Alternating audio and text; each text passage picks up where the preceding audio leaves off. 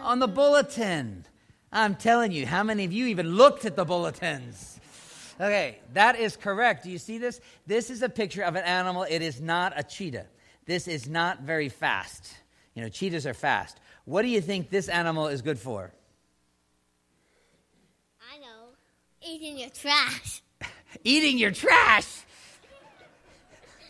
Let me think. That's goats often do that. But this is not just any kind of a goat.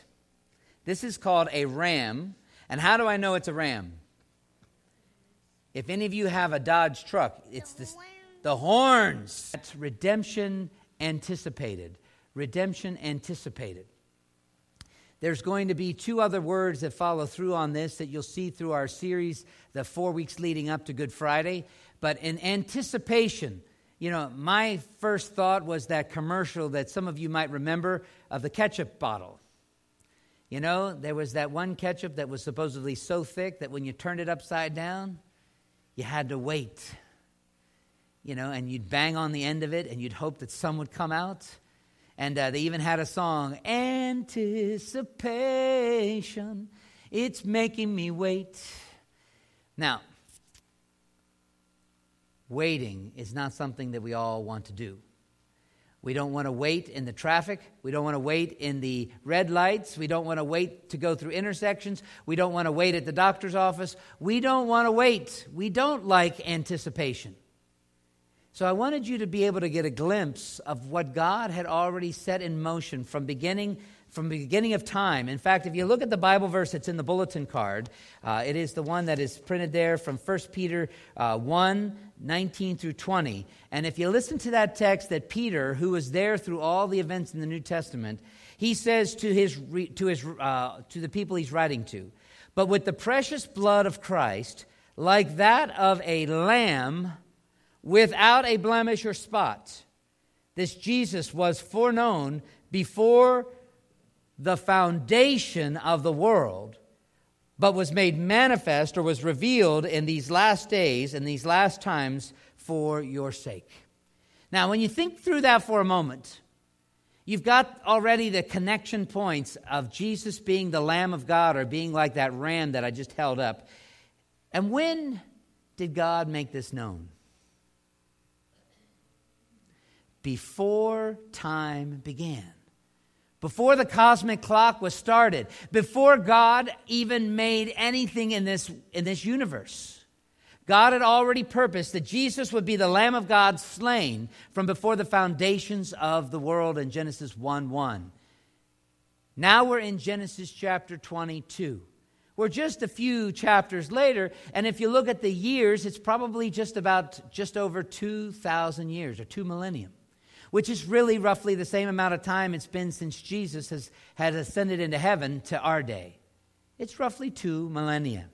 Now, when you factor these things in, when you try to understand it, Genesis chapter 22 is God's design for us to be able to put the pieces together. So let us reverently attend to the public reading of God's inerrant, inspired, infallible word as it was given in the originals. Genesis 22. After these things, God tested Abraham and said to him, "Abraham." And he said, "Here I am." And he said, "Take your son, your only son Isaac, whom you love, and go to the land of Moriah and offer him there as a burnt offering on the mountains which I shall tell you." So Abraham rose early in the morning. He saddled his donkey and took 2 of his young men with him and his son Isaac. And he cut the wood for the burnt offering and arose and went to the place of which God had told him. Verse 4.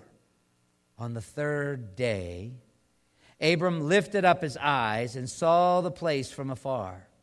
And Abraham said to his young men, "Stay here with the donkey. I and the boy will go on over there and will worship and come again to you." Verse 6. And Abraham took the wood of the burnt offering and laid it on Isaac his son. And he took in his hand the fire and the knife. So they both went together. Verse 7. And Isaac said to his father Abraham, "My father." And Abram said, "Here I am, my son." He said, behold the fire, behold the wood, but where is the lamb for the burnt offering? Verse 8. Abraham answered, God will provide for himself the lamb for a burnt offering, my son. So they went both of them together. Verse 9, and when they came to the place that God had told him, Abraham built the altar there and laid the wood in order and bound Isaac, his son, and laid him on the altar on top of the wood. Then Abraham reached out his hand and took the knife to slaughter his son. But, this is one of the best times you'll hear the word but. But the angel of the Lord called to him from heaven and said, Abraham, Abraham. And he said, here I am. He said, do not lay your hand on the boy or do anything to him, for now I know that you fear God, seeing you have not withheld your son, your only son, from me. And Abraham lifted up his eyes and looked, and behold, behind him was a ram, caught in a thicket by his horns. And Abraham went and took the ram and offered it up as a burnt offering instead of his son. So Abram called the name of that place Jehovah-Jireh, the Lord will provide. And as it is said to this day, on the mount of the Lord it shall be provided. The text goes on to say, and the angel of the Lord called to Abraham a second time from heaven and said to him, by myself I have sworn, declares the Lord, because you have done this and have not withheld your son, your only son. I will surely bless you. I will surely multiply your offspring as the stars of heaven and as the sand that is on the seashore. And your offspring shall possess the gate of his enemies. And in your offspring shall all the nations of the earth be blessed, because you have obeyed my voice. So Abraham returned to his young men, and they arose and went together to Beersheba. And Abraham lived in Beersheba. Oh Lord, I pray that you'll take this text. It is common to some of us. It is uncommon to many. Oh Lord, I pray that you might speak to us, that you might show us things that we might otherwise have missed. Oh Lord, I pray that we might be prepared to come to your table and to dine. We pray this in Jesus' name. Amen. Amen. When you think about what's going on here, it is a tremendous story. It is tremendous. But I'm going to challenge you to see this story from the perspective that's on the front of your bulletin. I want you to connect this story to Good Friday. I'm going to do my best as a pastor to unpack it and to be able to show you that this was God's design from the very beginning, so that those people who know Father Abraham will come to know his greater son, Jesus. It's all in there. It's all in there. This last Friday, we had a movie. We call it Dinner and a Movie Night, and it was well attended. There were quite a few people gathered here. They were wearing green, largely because it was St. Patrick's Day. We were having some fun. The film was actually shot on location in Ireland. And so we did, before the movie started, there were some pictures of the scenery there. Oh, it was beautiful. You know, along the coast with the waves crashing in. It was quite the interesting story. But today I want to take you on another journey. A journey that will take you to the Holy Land, yes, but a journey that will take you through time back into the holy drama that was unfolding many, many years ago. As I said, when you back it all up, you can see that it's during the time of Abraham and Sarah. And it was a time when God was revealing things to mankind because there was no other way for mankind to know it. If you think back, Abraham has been on this earth, and there's not 7 billion people. There's no airplanes that he could get on to be able to cross time zones. Abraham was living in a world that had a small population. It had been greatly reduced by one of his great-great-great-grandfathers named Noah. I'm just trying to give you a little perspective that Abraham was a contemporary of Job, but this in chapter 12 is where we're introduced, but in chapter 11 is the Tower of Babel. In chapter 9 and 10 is Noah. I want you to get this perspective that Abraham might have even known Noah in his lifetime. We don't know all these details, but what we do know is that the Word of God was scarce. They didn't have churches. They didn't have synagogues. They didn't have a lot of things. They just had the oral history that was being passed down. And if you've watched Abraham, he's following in the example that Noah himself had done when he got off the ark and set up an altar, which was following the example that had been set all the way back with Adam and Eve's sons, with Cain and Abel, when they were first told to come into God's presence. Now, all of these things fit together, and it's all in the early parts of the book of Genesis. So therefore, as you're following along, I want you to come with me on this journey, and I want to dispel a couple of myths. I want to expel the myth that there is no gospel found in the Old Testament. I want to make sure that you can see the good news. And I don't want you to believe the deception that there's no grace back there before the time of Christ. There are some in some denominations that advance this idea of dispensations. And they want to be able to say that now we're living in the age of grace, in the church age. And I don't disagree with them that we are living in a time of grace, when the churches are, God's ambassadors to this world. Some of them go to great extremes. Where I went to my university down in Lynchburg, there was a great big emphasis on it. But when they do that and they say we're in the church age, they almost want to rip out the pages of the Old Testament and tell you that there was no gospel there, that there was not a big emphasis on salvation. I want to begin by telling you that there is. And when you look at Genesis 22, I want you to see the gospel just as clearly as you can in Genesis 3. Where the first presentation of the hope for mankind was given. Genesis 3:15 was as clear as a bell when God says to the woman, out of you shall be one born who will crush Satan. He'll crush the serpent's head. In other words, there's going to be one born to mankind who is going to accomplish this. And that is seen in Jesus. But in Genesis 22, we get to see how he's going to do it. We get to see more color being brought into this story. It is fascinating. And it is, and in this way, God not only helps us to anticipate the gospel, but it also begins to help us who have now seen the gospel accomplished to apply it.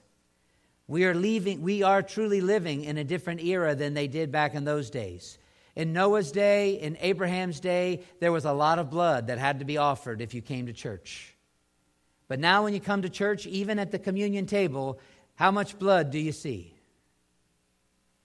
None. If any of you see blood in church, we probably need a Band-Aid on it. The point is that blood was shed. It was accomplished. So that now it's applied to our hearts and not in the ceremonies and in the sacrifices externally. So I want to make sure that you get that grace is seen before the cross. That you can see that the true gospel is a message that was proclaimed way before you came to this church or before you heard it in your own ears. The gospel is here. Having said that, I'm going to take you on this journey, and it's almost like taking you to New Zealand to watch The Lord of the Rings being filmed. I'm actually going to take you to the Holy Land, and I want you to be able to see the way it was. And as we unpack it, some of the points that you'll be able to take if you're keeping notes, the first point that we're going to take you to is to the storyboard. Because as you watch this whole narrative unfold, and just like I've seen when I went to Disney and they talk about writing a cartoon, they give you a storyboard, they give you a timeline so you can see how things unfolded. You know what I'm talking about? To give you a perspective of where it's going. In the storyboard, you can see in Genesis chapter 22 the first words. And if you're following along, you can see it in your text. After these things. What things is he talking about? In order to present the gospel in chapter 22, there were some other things that had to be unfolded, other things that were put in here. And it all had to do with time. It was after the things that happened in chapters 12 through 21. So let me quickly rehearse in chapter 12, 15, and 17. There was something that was really, really, really cool. We talked about it last week. It was God saying to people like you and I, "You're mine. I'm going to be your God. You're going to be my people." We're going to enter into a relationship that is not going to be fluctuating. It's not going to change because there's not going to be a change of administration. It's not like from one president to the next. It's not like moving from Democrats to Republicans to independents or to whatever. It's going to be this way because I'm a part of it, God says. I'm going to be the God, and you're going to be the people. These are the rules. This is the terms, and this is how it's going to be maintained. You're going to be my people. You're going to live holy lives separated unto me. You're going to be marked off as mine, and I'm going to be your God, and I'll be with you to the end, even to the end of the age. Chapters 12, 15, and 17. You can see all this covenantal language. You can see the circumcision being started. You can see all these things unfolding. And all of this stuff was pretty fascinating to Abraham. It was. Chapter 21 is now the next stage in that application.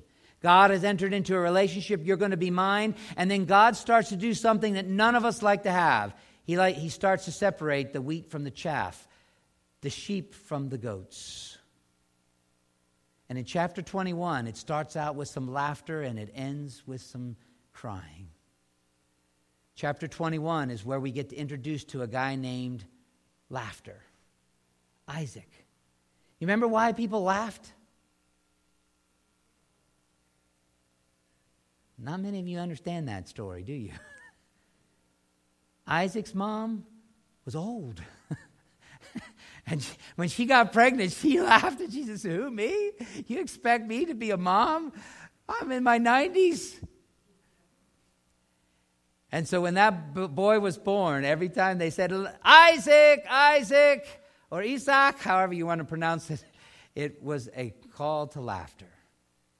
That God, his agenda, was being brought to pass. Isaac had been long awaited for. He had been waited for 25 years. And he finally came.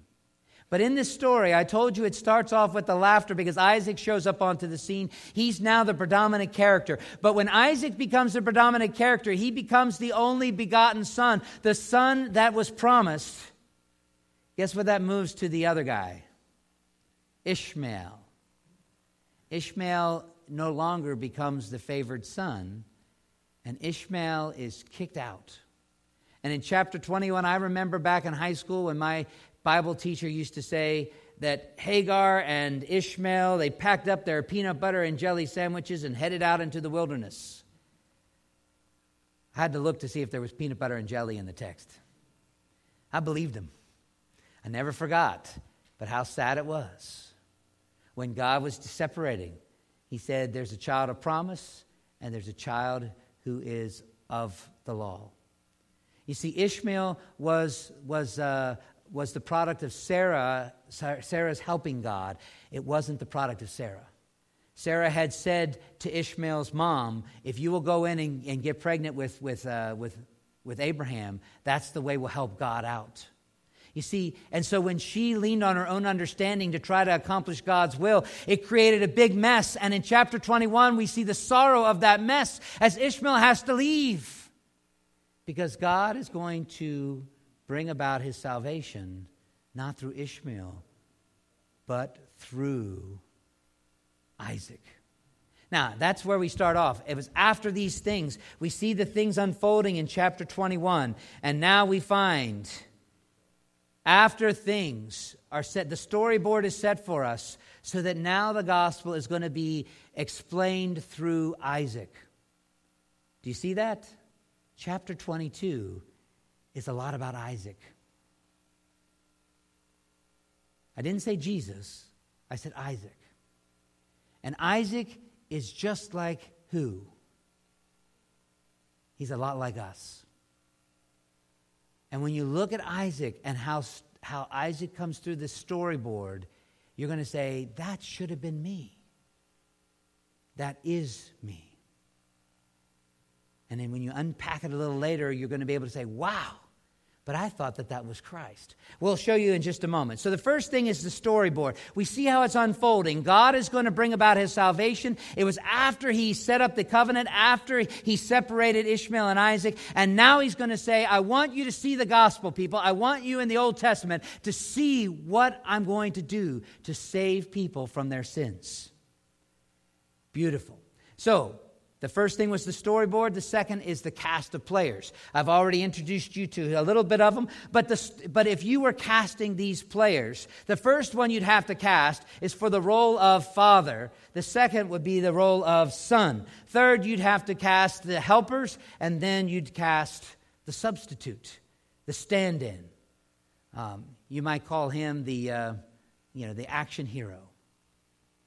But the one who is going to, when things get tough, you hit timeout and then they go and they bring the substitute guy in. The crash dummy. Now, if you're following along with me, the cast of characters in the gospel presentation of Genesis 22, the father figure. Did you notice? Abraham is fulfilling that cast, that role. He is called the father of many nations. Abba is what Abraham's name actually means. It's really interesting, but he is being chosen to fulfill this role because there is another one that he's paralleling, and it is God the Father. And so you see the parallels, don't you? Now, the second person that is cast in this story is the Son. And I'm particularly using that terminology because you're going to see these same roles are explained for us in the New Testament, John chapter 19. But the Son, the only begotten Son, that was chosen to be filled by Isaac. He was the one that was born out of due season. People had waited for him for years and years. Now, for Isaac, they had waited for him 25 years because when Abraham was called out of the land of Ur, he was 75 years old, and when he finally has this boy, he's 100 years old. So he's been waited for 25 years. Now, if you mention Isaac, Isaac also parallels Jesus. Because if you know John 3:16, you'll know, for God the Father loved the world that he gave his only begotten Son. Do you hear the same similar language? The Son whom he loves. And that is the picture of Christ, who we had to wait in anticipation, not only for some years, but also for centuries. Until Galatians 4:4 said, in the fullness of time, God finally sent forth his Son. It was more than 25 years. But do you see how the cast? Isaac was a great illustration for Christ, and he was a great illustration for us. Now, I told you there were some other helpers because when Abraham was getting ready to go, he was down in the land of Beersheba, and he had to make his whole journey over to this region where the hills are, the 7 hills, and he had a company of people help him. They were the helpers. And in a sense, that's the people that we go through journey of life with. They're easy. They don't name anybody's names. And they're the people that you surround yourself in your life. They're just fill-ins. And then you have the substitute. Now, some of you might have missed this before, but this is such a key character in the story. You can't have the story without it. Who's the substitute? The animal. The ram that's caught in the thicket. That ram is so essential to the story. You don't have the story if you don't have him in there. How was he cast?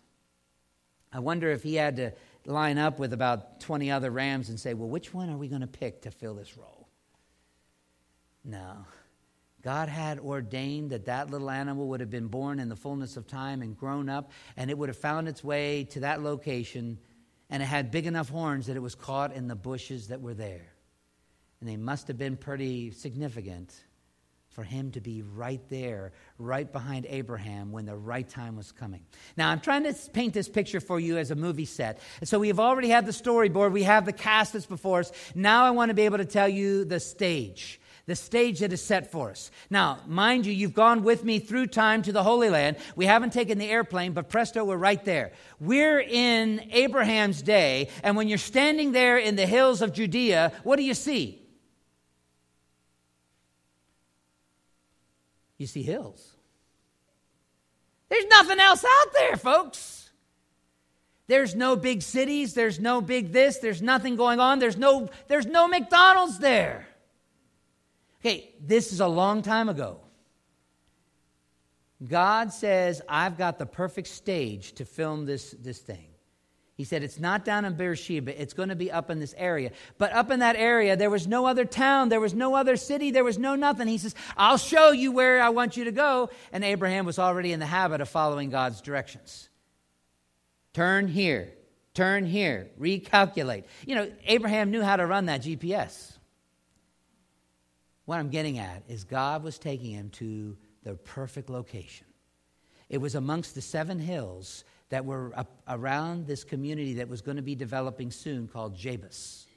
And upon one of the hilltops, he was going to go called Moriah. Moriah. Mount Moriah.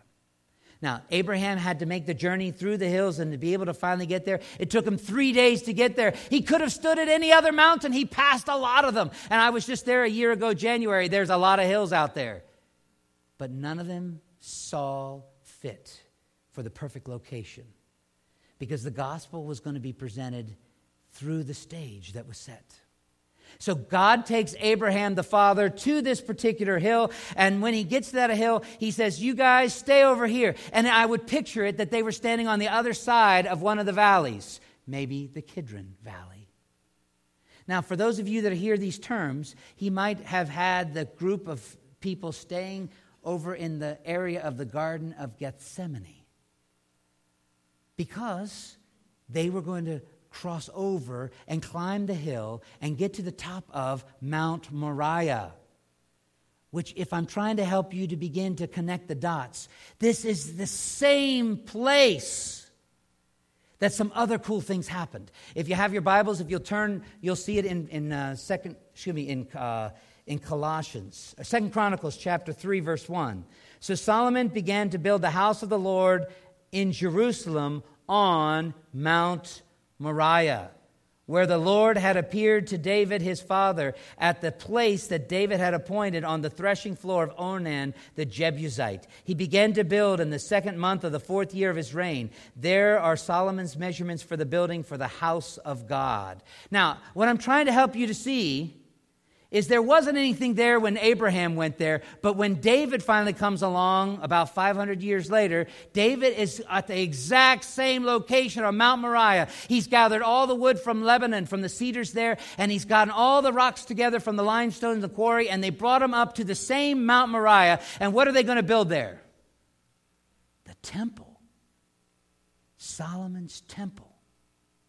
They were going to build a house for God. And the Holy of Holies was going to be right at this exact same location where the ram in the thicket had been caught. And it was going to be from that point forward that there was going to be sacrifices offered, that the people would come from all over the world to Jerusalem at the exact same place where the ram was caught in the thicket. Do you see the location, the stage? I imagine that when Abraham climbed up that hill and his boy was asking him, Dad, we've got everything for the sacrifice except for the animal, that they were walking past the place of the skull,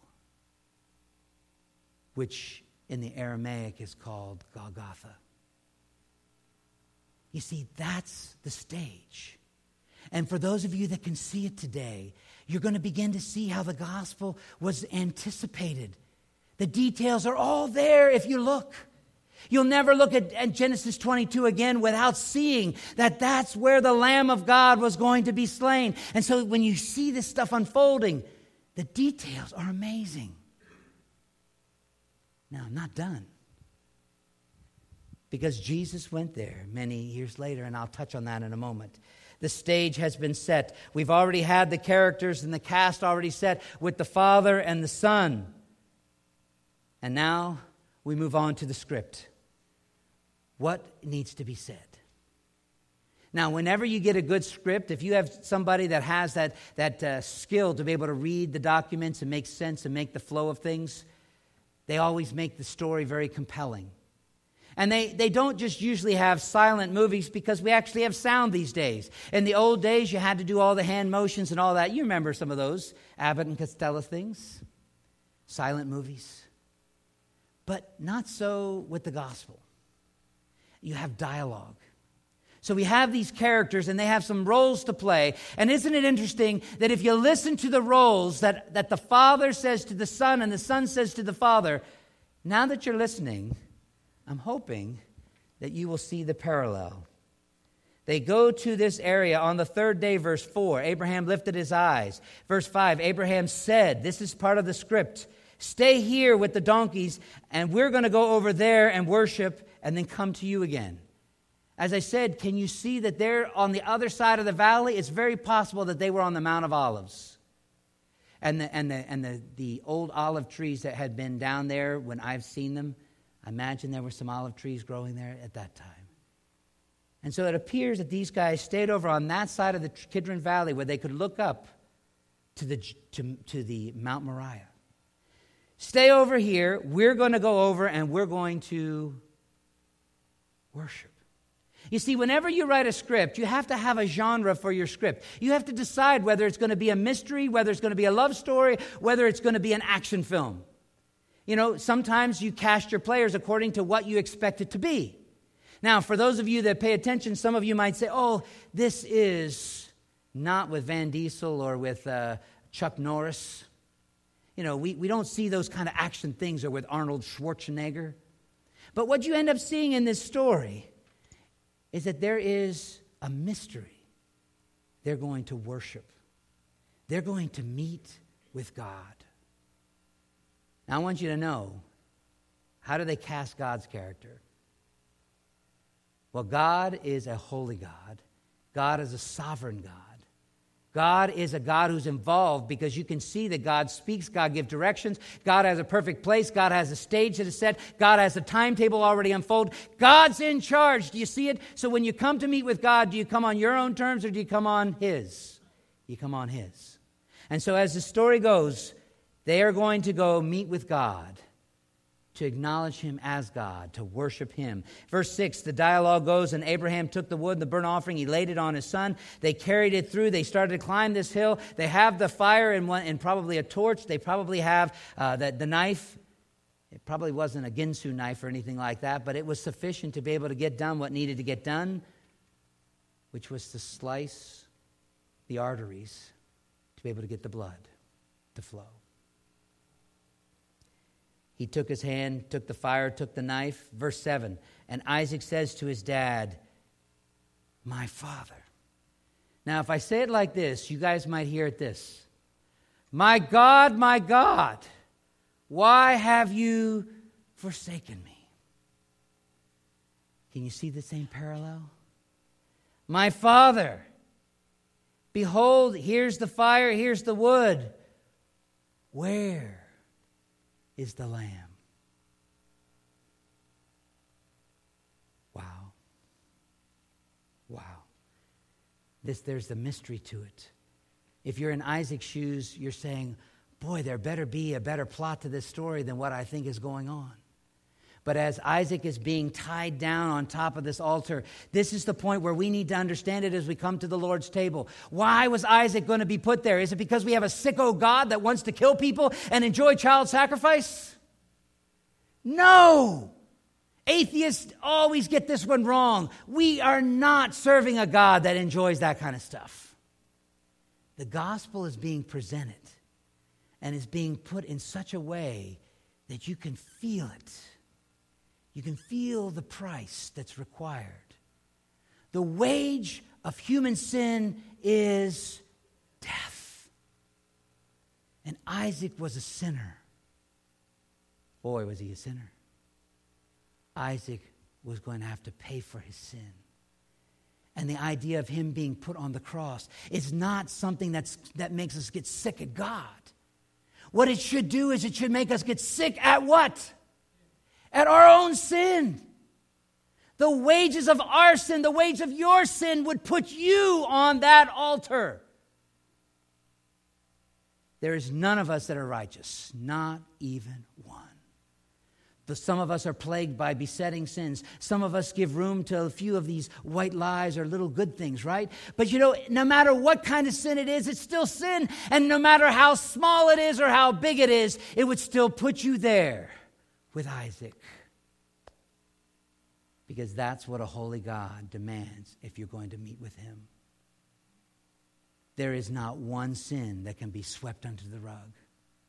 If you go to Exodus 34:7, God says, I will by no means clear the guilty. You see, we have a holy, sovereign God. He doesn't negotiate. He doesn't make deals. He wouldn't even work with Trump. He is going to stay and not make any kind of extra plans. The only way that the anger of a sovereign God could be assuaged is that if the debt is paid in full. And when you see the gospel, Isaac is you and me. He deserved it. He deserved it. We deserve it. Now, praise God that word B-U-T shows up. And that instead of us getting what we deserve, instead of Isaac getting what he deserved, instead of watching the father go through the grief of watching his beloved son, God said, time out. And in a sense, you can see the movie screen if you got the movie camera and you're watching and it's all focused on Isaac. And Isaac is shut up because he knows that he deserves it. He knows that this is coming and there's nothing that's going to remedy it except God. And God says, stop. Turn the camera around behind Abraham. There's something else going on. In the mount of God, he will provide a substitute. There on the exact same hill of Moriah, Abraham finds a substitute, a temporary, a type, a shadow, a glimpse. But there, some 2,000 years later, the real Lamb of God was caught. He was bound to another piece of wood, and he was hoisted up with a crown of thorns on his head. Not because he deserved it, but because he was the real substitute. I don't know if you're catching the gospel glimpse, but this is what has stirred my soul for years and years and years. I want to be able to tell this world, to tell this message to everybody, that the gospel was not an afterthought. It was God's intention from the very beginning of time. And when you start to see how everything unfolds, when the stage was set and the substitute was going to be provided, it was finally and then, only then, when Jesus on the cross says, it is finished, that the price was paid. And you're forgiven. You're forgiven. That's the gospel. You can see the storyline. Is it a mystery? There is some mystery to it. Is it an action film? You bet it is. Because the action of what Christ did is unparalleled by any special effect that anybody could ever do. Because the blood of Jesus paid for my sin. Did it pay for yours? There's more that can be said. And we'll pick up on these themes as we go through. I just want you to get the glimpse that the redemption was anticipated. Can't you see it right there? The exact location. All these things were being unfolded. And you can see the plan of God. The plan, P-L-A-N. It's there.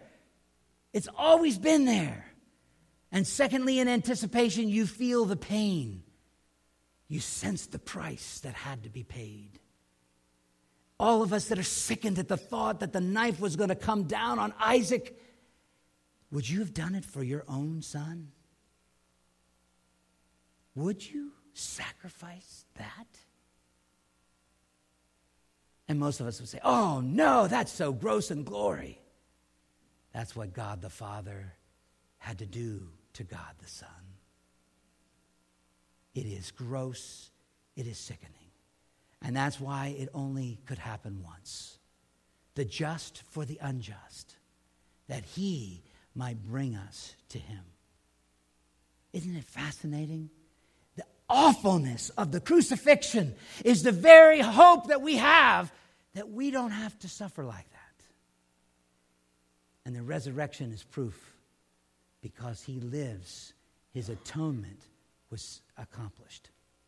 You see, so we had anticipation, it was accomplished, and now it applies to our hearts. As we come to the Lord's table today, the application is for you today in 2017. It's not for you 10 years ago, it's for you today. When you come to this table, we're not standing on Mount Moriah, but we could be there.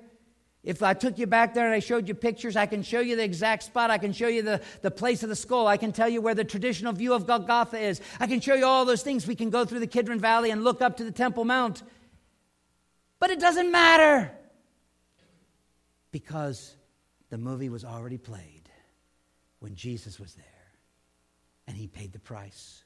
When we look at his body, when we look at his blood, you're going to see the same hope. Abraham had to look forward to the Lamb of God coming. We have to look back to the Lamb of God who was slain. When we come to this table, it's all about sin. Has your sin been paid for? I'm going to pray right now as the elders come on up to the front. But during this prayer of application, let's pray. Dear Lord Jesus, I do ask that you will help us to search in our own souls. Help us to understand that the awfulness of Genesis 22 is not that Isaac was being tied to that altar, but it was the fact that there's no way to come into a worshiping setting with God without the forgiveness of sins, without the payment of sin's price. Isaac would not be able to be in fellowship with God, nor could Abraham, without the true Lamb of God giving his life. Lord, for those of us that are gathered in this place, I pray that we might examine our own souls, that we might be able to look to the cross, both figuratively and literally, that we would recognize that we deserve all the punishment that Jesus took, but he was the ram. He was the one that was caught in the thicket. He was the one that was on cue, was able to step in to our place. Lord, as we see the price that is required for our sin, I pray that we might hate sin all the more, that we will turn from it, that we will run from it, that we will not give room to it, that we will not be enticed by it like we've been before. I pray that we would despise it, that we would not welcome it back. Oh Lord, I pray that we might see that it took the atoning work of Jesus to pay for even the littlest of our sin as well as the greatest. And so as we come to this table today, Lord, I pray that you might remind us that you are the Lamb of God, come to take away our sin. You were the one that steps in our place. For Isaac did go back home with his dad, just like we'll be able to leave this building today because our Heavenly Father has provided us an elder brother who took our place, even Jesus. Lord, help us to love you more intimately, to cling to you more dearly as we come to the table today in Jesus' name. Amen. The elders are coming up today. It's going to be